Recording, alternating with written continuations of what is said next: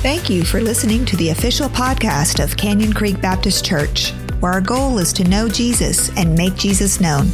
To learn more about Canyon Creek, visit us online at creekfamily.org. Today's sermon comes from Pastor Josh Murray. All right. Well, good morning, church family. How's everybody doing this morning? Hey, it's good to see you. I want to welcome you to Canyon Creek. I also want to welcome those who are joining us online from home for our live stream service this morning. We're glad that you're with us. And 2 weeks ago, we began this really simple discussion that we're sort of in the middle of now called One Another. And we're just taking some time here to talk about this new commandment, this new command that Jesus gave us to love one another. And we started 2 weeks ago with just these two big foundational truths that we have to believe in order to move forward in this. And the first one is that we are loved. And the second one is that we can love. All right? Regardless of what you've heard or experienced in your life, you are loved by God and you are capable of loving others. That's a biblical truth. And last week we went a little bit further and we began to lay the foundation about what love really is. And we found that God is the ultimate example of love, and we looked to that definition in 1 Corinthians chapter 13, and it told us about love and what that looks like. And today we're going to continue this conversation. We're going to talk about how we can love like Jesus, all right? Each week is going to get more and more practical. So today we're talking about how we can love like Jesus, or as I like to say, we're going to talk about how we can love Jesus style, all right? And last week we talked about how much we like to complicate life.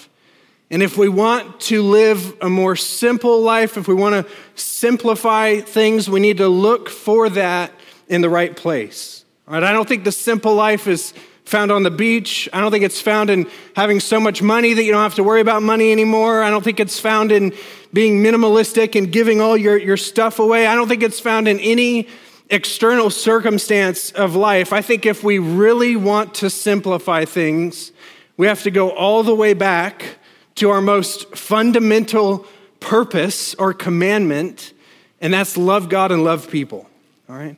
We're here on earth for this short season, and our primary responsibility during this short season of life on earth is to love God and love people. We talked about following Jesus and how as we follow Jesus, we become love.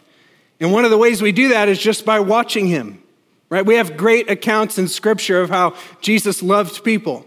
We have story after story of how he interacted with people during his life on earth. And when we think of a loving Jesus, we sometimes say, well, that sounds pretty weak.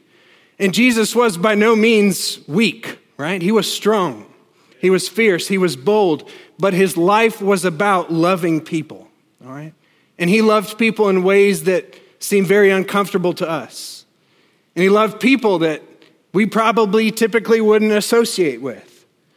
And so today I want to take a look at one of those great examples in Scripture. And in this particular story, we're going to see Jesus loving someone who was essentially rejected and forgotten by everyone else, but Jesus intentionally went and loved him. And I want us to draw some lessons out of this story, and then I want us to go love people in a similar way. If you want to love people the way Jesus did, I think there are a few components, a few elements that he introduced to us in this particular story. So if you have your Bibles, you can turn with me to Mark chapter 5. We're going to pick up there here in just a moment. But the point that I want to give you first before we jump into the story is this. If you want to love like Jesus, you have to look for someone to love, okay?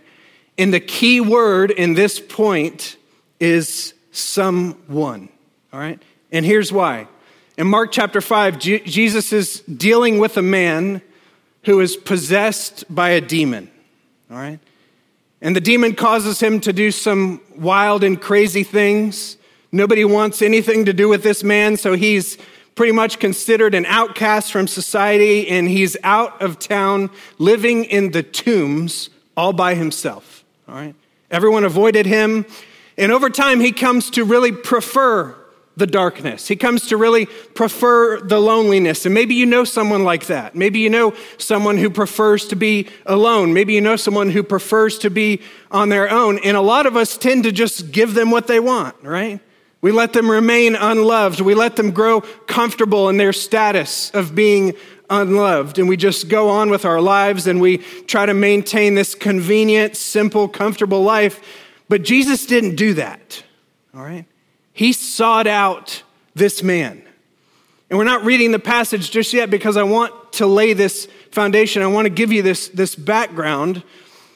In the story about Jesus and this demon-possessed man, it takes place in Mark chapter 5. And in the previous chapter, which is chapter 4, the Bible says that a very large crowd gathered around Jesus. All right, now that's pretty typical, right? This happened a lot during the life and the ministry of Jesus. Over and over again, large crowds would come from all over the region to gather and hear from him, and people would literally show up by the thousands to be with Jesus. And he fed them, and he healed them, and he taught them, and he spent time with these enormous crowds of people, all right? But at the end of Mark chapter 4, Jesus tells his disciples, we have to get away from this crowd because there's something I need to do somewhere else, all right? And what I love so much about this story is that Jesus left a crowd of thousands of people to go to a tomb where one person lives. And I believe there's a lot of significance in that. If we ask today, what does a successful ministry look like? What does a successful evangelistic effort look like? And when we think ministry success, our minds often go to the crowds, right?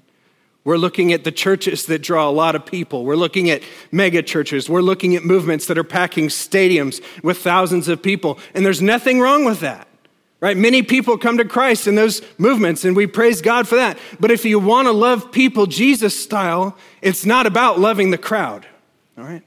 If you want to love people the way Jesus did, it's not about loving the masses. It's ultimately about going after the one person who needs to be loved. And that is what Jesus did over and over and over again. And we need to look for those opportunities in our lives. Because the reality is when we pack up and we leave here today, when you walk out that front door or the side door, you're entering into the mission field. And if you ask for it, God will give you opportunities to serve people. If you ask for it, God will give you opportunities to love people. But you have to ask. You have to look for them because you're not always just going to stumble upon them, all right? So we have to cultivate a heart of sensitivity. We need to pray, God, show me one person that I can love today. Show me one person that I can serve today. Give me an opportunity to do that. All right. As Christians in America, we often think that we have to fly across the globe to love people. This is something that you can do every single day in your ordinary life. And it's exactly what Jesus did over and over and over again. He left the crowds of people to go after the one person who desperately needed him. And he told his disciples, we're going to leave this crowd in Jericho, and we're going to head towards Jerusalem because I have an appointment with a woman at a well who's all alone, and she needs my ministry in her life. And that's exactly what Jesus did with this man. He left the crowd to pursue the one. So loving people Jesus style, it's about looking for the one. Here's the second thing we need to do before we jump into the story. We need to lay prejudices aside. We have to lay our prejudices aside. I learned this week that is a word, prejudices. I thought it was just prejudice, plural. There is an ES there. And this is where I want to pick up the story in Mark chapter 5. This is what it says.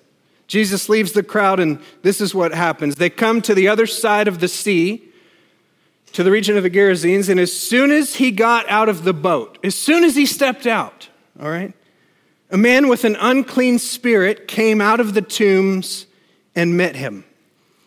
It says he lived in the tombs and no one was able to restrain him anymore, not even with a chain, because he often had been bound with shackles and chains, but had torn the chains apart and smashed the shackles. It says no one was strong enough to subdue him. Night and day among the tombs and on the mountains, he was always crying out and cutting himself with stones. So Jesus leaves the crowd in pursuit of this one man. He wants to minister to him. He wants to help him. Jesus knew exactly where he was going. He knew exactly what he was going to encounter when he stepped out of the boat. And he left this crowd of thousands of people and crossed the sea because there was someone who needed his help on the other side. And he steps out of the boat and he finds this man. Now, after reading this description, how many of you want to invite this man to your house for dinner tonight? Not many of us do, right? He's a little wild. He's sort of on edge. He breaks chains and shackles. Nobody wants anything to do with him. They couldn't even restrain him anymore. So they kicked him out of town, and now he's living in the tombs all by himself. He wasn't easy to love, all right? And chances are a majority of people who need the love of Jesus probably aren't going to be very easy to love. But it's easy for us to love the people who are easy to love, right? It's easy for us to love the people that love us right back. It's easy for us to love the people that love us first. Those are our favorites. It's easy for us to love the people who do something for us. So we tend to stay within that easy, safe, comfortable boundary, okay? But there are people all around us who need the love of Jesus, and some of them are just like this man the Bible describes in Mark chapter 5. All right? They're dealing with the weight of spiritual darkness. They're blind to the gospel. They've got something very dark happening in their life. And they might not necessarily be demon-possessed, okay? But they're dealing with something difficult. And what they need is to be loved back to Jesus. But in order to do this, we have to be willing to lay our prejudices aside, all right? Because I think our prejudices are our biggest barrier to loving people. We have a huge problem with stigmatizing people. By nature, we're afraid of people who are different than we are. We struggle with this big time. We struggle with people who are different than we are. We struggle with people who come from a different ethnic background. We struggle with people who speak a different language than we do. We struggle with people who are different. And it's causing an epidemic of fear in our country.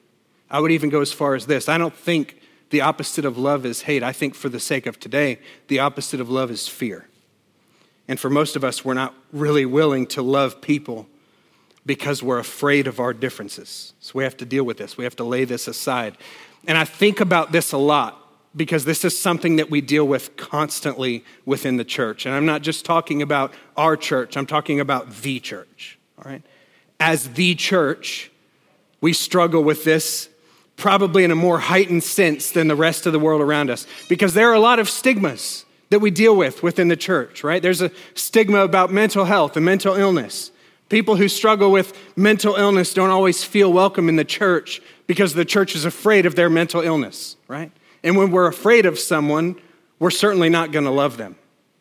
People who struggle with addiction don't always feel welcome in the church because the church is afraid of their addiction. And when we're afraid of something, we're not going to love the person. When in reality, the church ought to be the safest place for people who are battling mental illness or addiction, but it's not because we haven't loved. We're afraid of people.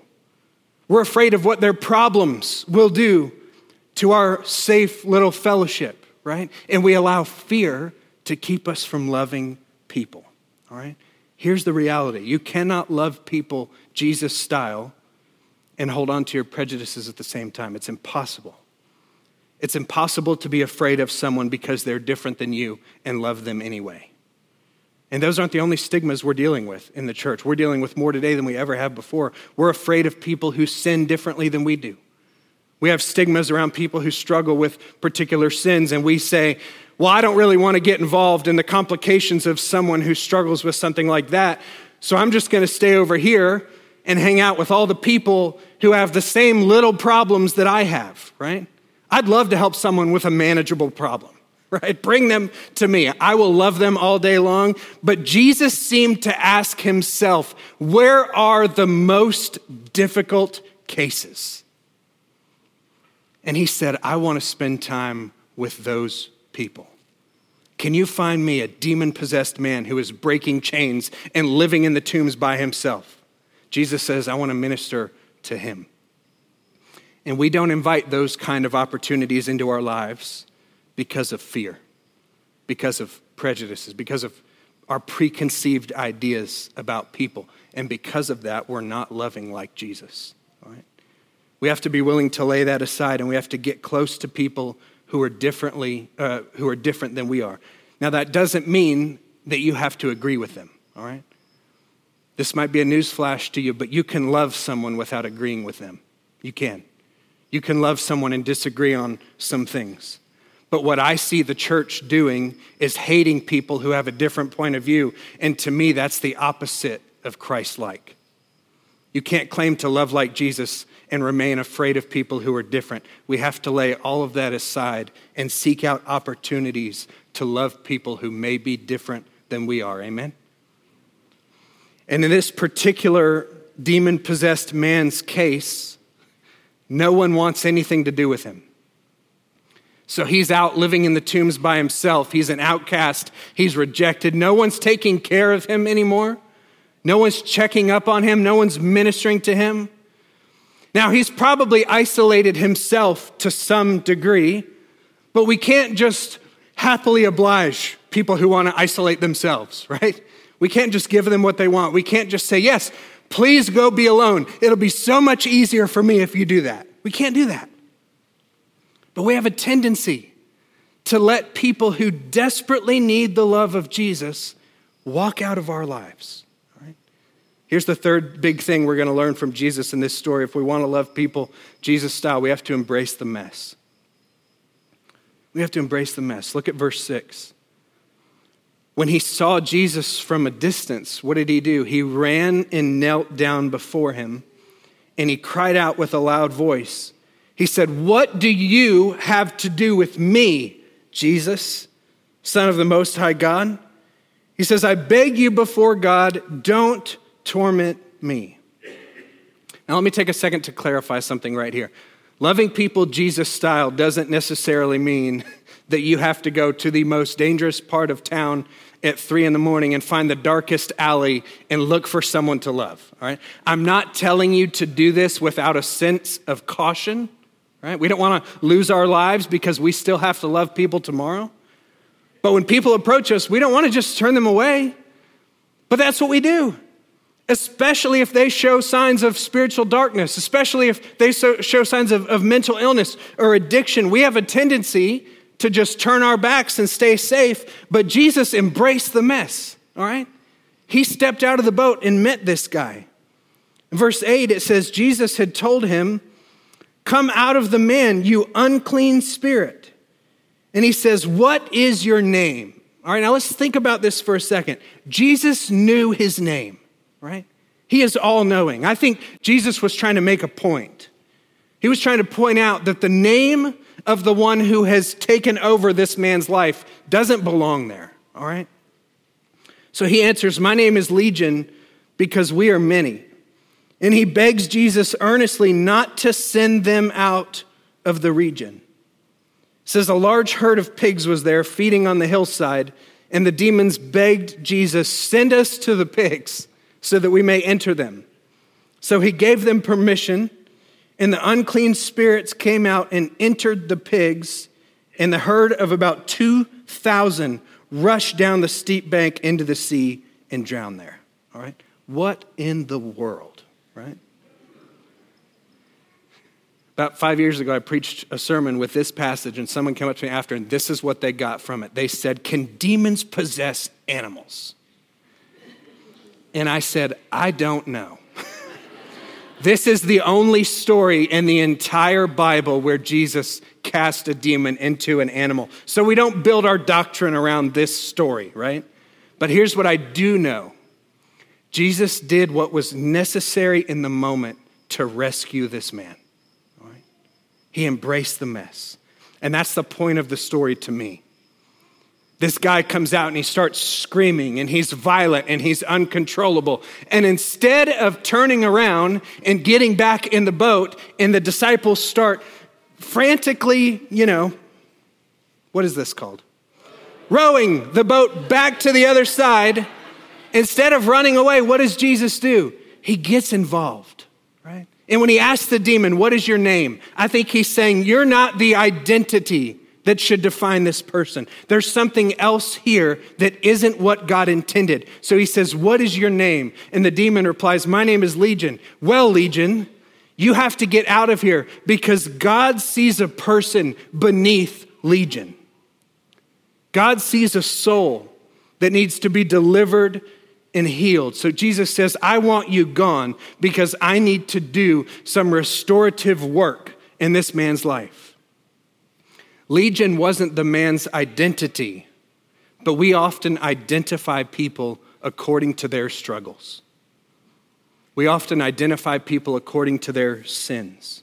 We often identify people according to their addictions. We identify them according to their problems, according to their weaknesses, according to their past, according to the mistakes that they make. And Jesus shows up and he strips away the demonic identity and he restores this man back to who he was intended to be. Jesus gets involved in a very messy situation. Right? We need to embrace the mess. We can't abandon people when they're walking through the most difficult circumstances of their lives. All right, we need to embrace the mess and get involved.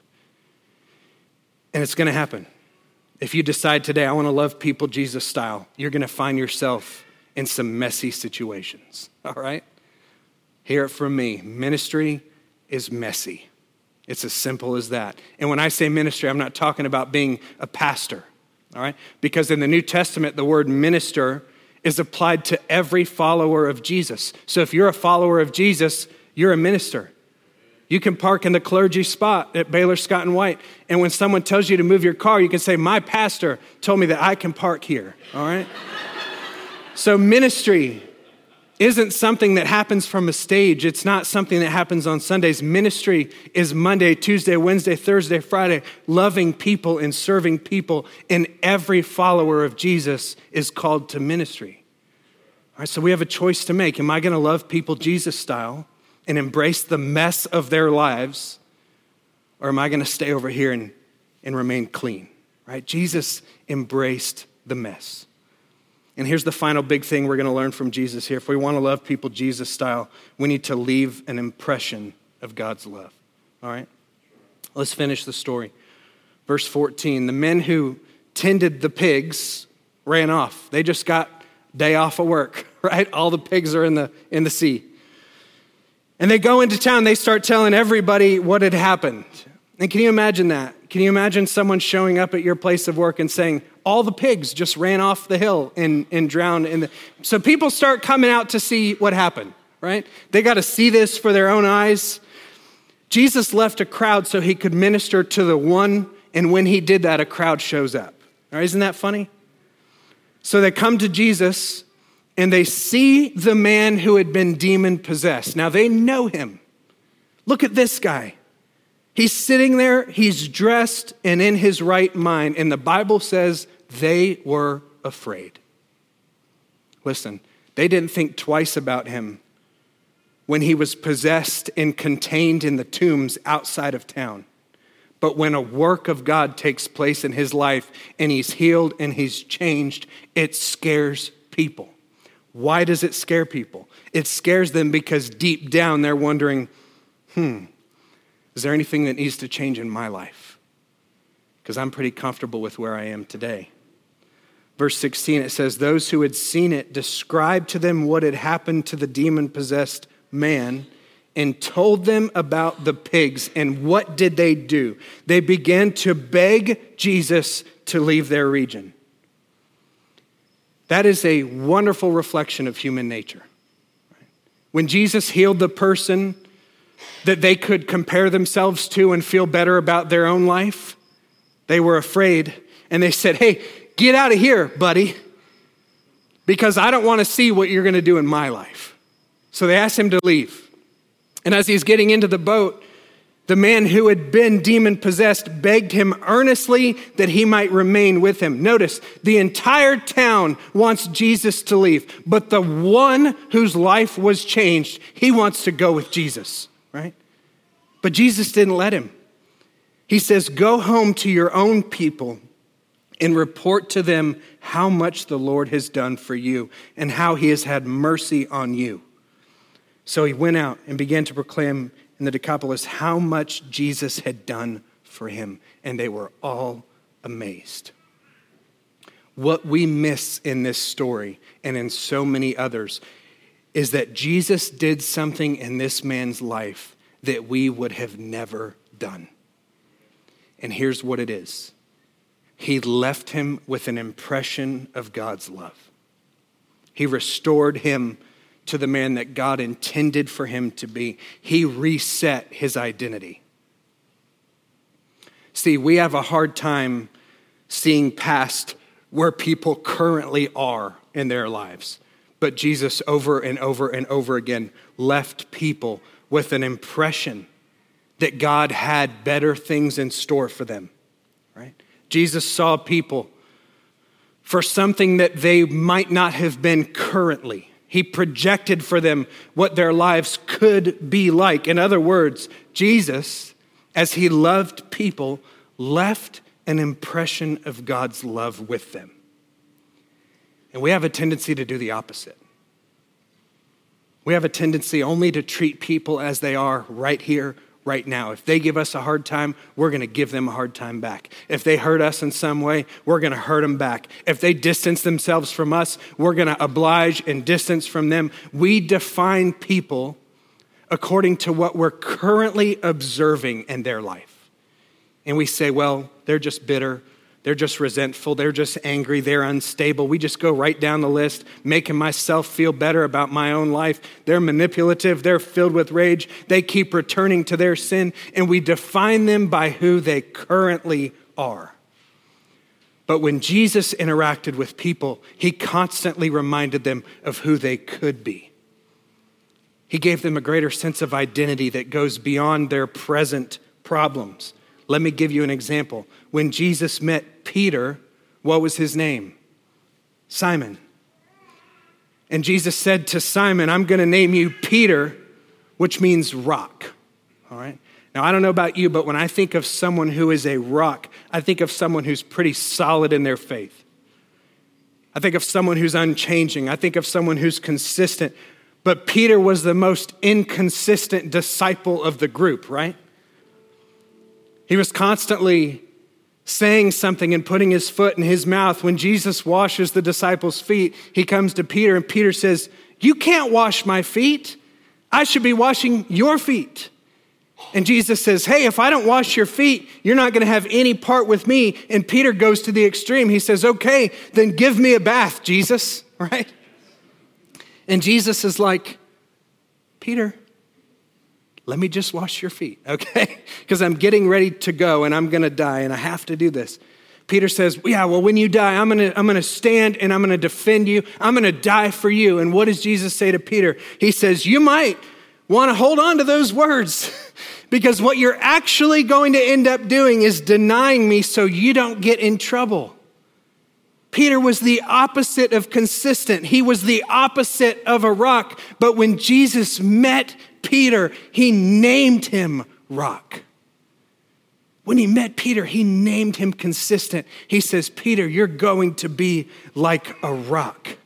And that's what I'm going to turn you into when you give your life over to me. And Jesus spent 3 years turning Peter into the guy who would lead the church in Jerusalem, reaching thousands and thousands of people with the message of the gospel. He spent 3 years turning Peter into the guy who would face his persecutors and say, I would rather please God than you. Peter became a rock. Why? Because Jesus saw him for more than the wishy-washy person he was when he first met him. All right. And he does the same for you.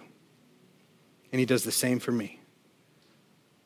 The plans that Jesus has for our life are better than the plans that we have. And that's true for the people around you as well. All right. If you want to love people Jesus style, you have to commit to leaving a profound impression of God's love on people's lives. And you might not get the opportunity to explain the entire gospel to them. You might not get the opportunity to lead them to placing their faith in Jesus, but at least you're planting a seed. You're laying the groundwork. We can't define people by who they are today. We can't define them by their behaviors. We can't define them by their shortcomings. We can't define them by their sins, because underneath all of that is a soul that God loves. Okay? Jesus didn't write people off. He knew their stories, and he helped them write a new one. He said, this is how I see you. This is who you really are. Jesus goes to the people the rest of society has forgotten about, and he tells them who they really are. And that's what love does. Love communicates to people who they really are, not just who we see them to be, not just how they show themselves to be. Love sees beneath all of that mess. Love sees beneath all of the pain. Love sees beneath the surface of sin. If you want to love people Jesus style, you have to embrace the mess and leave people with an impression of God's love. All right? And we come to church on Sunday and we leave with a fire at our backs. I'm going to be evangelistic this week. I'm going to share the love of Jesus with people this week. But then we see their appearance. But then we see their habits. Then we see their sin. We see the clothing they wear. We see the color of their skin. We write them off. And we say these terrible things. Look at how they're dressed. They wouldn't want to hear the gospel. Look at their sin. They wouldn't be open to this. So I'll just go where it's safer. I'll just go where it's easy. But I can promise you that right here in Central Texas, there are tens of thousands of people who just need to hear that God loves them. There are tens of thousands of people who just need to hear that he sees them as more than their present circumstances. He sees a soul that he loves. He sees a soul that Jesus died for underneath that rugged exterior. And he's ready to make amazing stories out of their lives. And you and I, we are called to be messengers who read them the introduction of their new story. If you want to simplify your life and live for God's purposes, make your life about those two things, loving God and loving people. Look for the one person that you can share God's love with. Lay your preconceived ideas aside. Embrace the mess and leave them with an impression of God's love. Introduce them to a new story. And pray and ask God to show you who it is that you can love. And when you ask him, he will show you. Let's love people Jesus style, all right? Pray with me this morning. Father, we come to you today and we thank you so much, God, for your perfect love for us. We thank you, Father, that when you see us, you see past the rugged exterior. We thank you that you see past the sin. We thank you that you see past the pain. We thank you that you see past the mistakes. And we thank you for the new story that you're writing in each and every one of our lives. Help us, Father, to introduce that new story to the broken people around us. God, we pray that you would use us to leave people with an impression of your love as we embrace the messiness in their lives. Use us to love people, Father, back to you. Help us to introduce them to that new story that you're writing with their lives. Father, we lay all of our prejudices, all of our preconceived ideas, all of our opinions aside, and we commit to loving people. God, help us to see people through your eyes. Point us to the people around us who need your love and give us opportunities to share it with them in practical ways. God, we thank you that you loved us so much that you sent your son, Jesus, to die on the cross for our sins. And we thank you, Father, that his death and resurrection paid the debt that we could not repay, even though we didn't deserve it. God, we thank you that you loved us anyway. Help us, Father, to love you and to love the people around us. With heads bowed and eyes closed for just a moment, maybe you're here in this place this morning. Maybe you're watching online and you've never made the decision to allow God to begin rewriting your story. Maybe you're stuck. Like the man in the story that we read today, and you desperately need God to do a powerful work in your life. We find such good news in the gospel of Jesus. And I like to sum it up like this. Jesus lived the life that you and I could not live. Because we're sinful, we fall short, we're broken, we're imperfect, but Jesus, he lived the life that we could not live. He died the death that we deserve to die because the wages of our sin is death. And we were destined to pay that debt, but Jesus stepped in and he took our place on the cross, paying the penalty for our sin. And then he rose from the dead to give us new life. And when you call on his name, he'll save you. He'll restore you. He'll write a new story with your life, both now and one day, an eternal, never-ending life in his presence. That's the gospel. And if that's you today and you need to place your faith and your trust in Jesus, I just want to encourage you to pray this simple prayer with me, church. Let's make this our prayer together this morning. Heavenly Father, I know that I'm a sinner and I'm asking you to forgive me today. I believe that you died on the cross for my sin and that you rose from the dead so that I could be saved. So today I turn away from my sin and I invite you to come into my heart and into my life so that I can know you and trust you and follow you as my Lord and Savior. I give it all to you today in Jesus' name. And everybody said, amen. You've been listening to the official podcast of Canyon Creek Baptist Church. If you made a decision to commit your life to Jesus or would like to get connected with Canyon Creek, visit us online at creekfamily.org/connect and fill out a connect card. Thanks again for joining us.